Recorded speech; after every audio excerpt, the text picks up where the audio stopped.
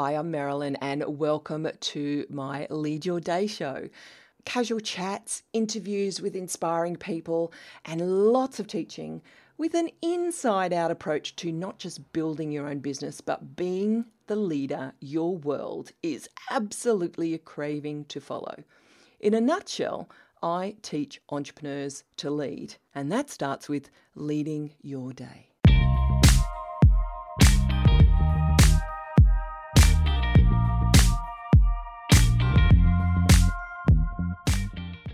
All week I've been getting you to think about the characteristics of the 10%.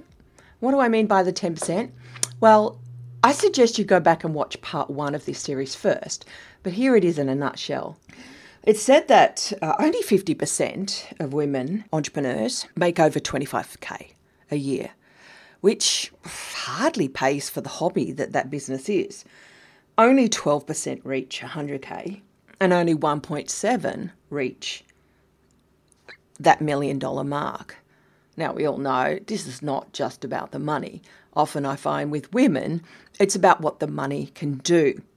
However, if we're not making money, if we're not making ends meet, if we're staying in that struggling way of being, then we're not helping anyone.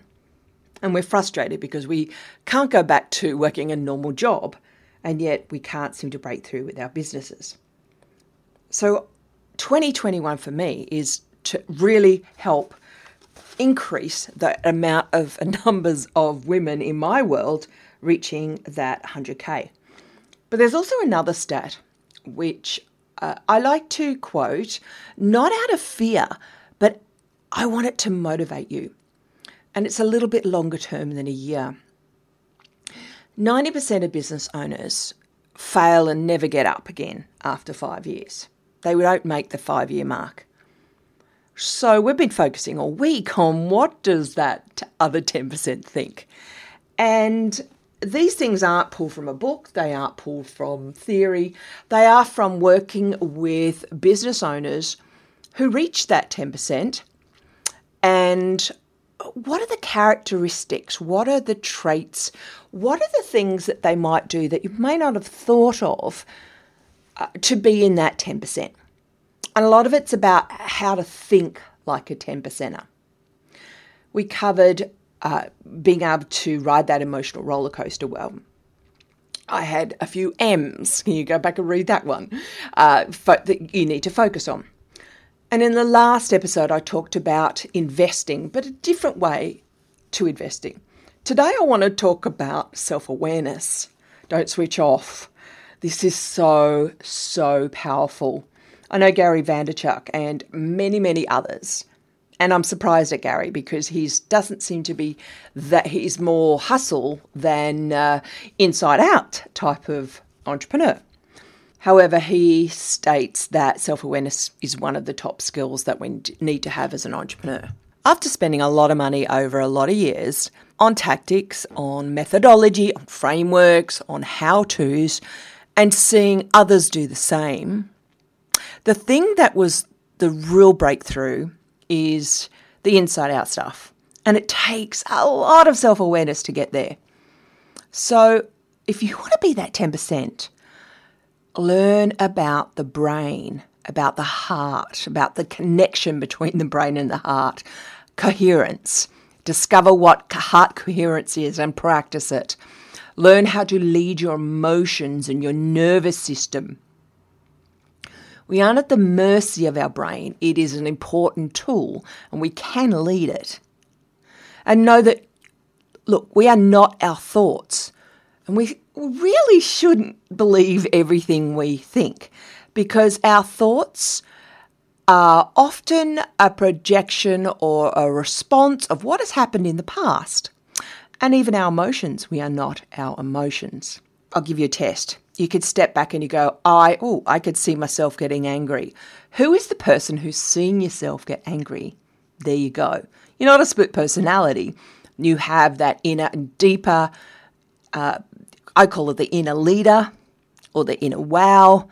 And then you have what other people might call the ego, that survival brain, or the fear brain as I call it, that also operates as well. And if you understand the purpose of your nervous system, you'll stop setting up a war between yourself, and you'll stop calling, that part of you the devil on the shoulder, or the devil inside, or even the ego can be painted as an enemy, or things like the mean girl. I've heard it called the mean girl.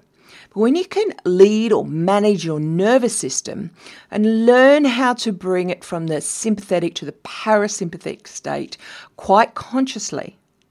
For example, your heart is beating fast. You've had a phone call, you had an email that it was by surprise, perhaps it was a tax bill that you weren't quite expecting. Our body starts to respond to that. Know and learn techniques to calm that down. Breathing. That breathing mechanism, if you've got an iWatch, there's a method in that. It will help you.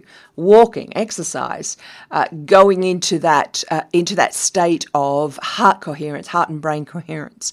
You don't have to be a master at meditation.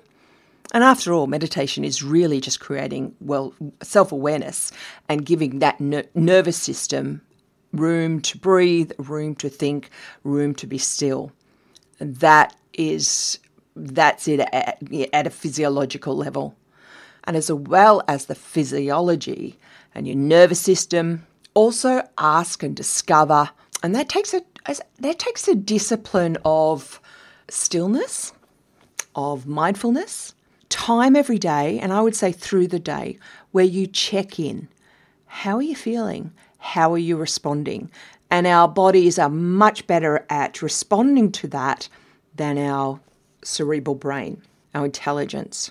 And when there's a disconnect between what we're feeling in our body and what we're thinking in our heads, that's when our self-awareness needs to come stronger, and we ask that question, hey, what's going on here?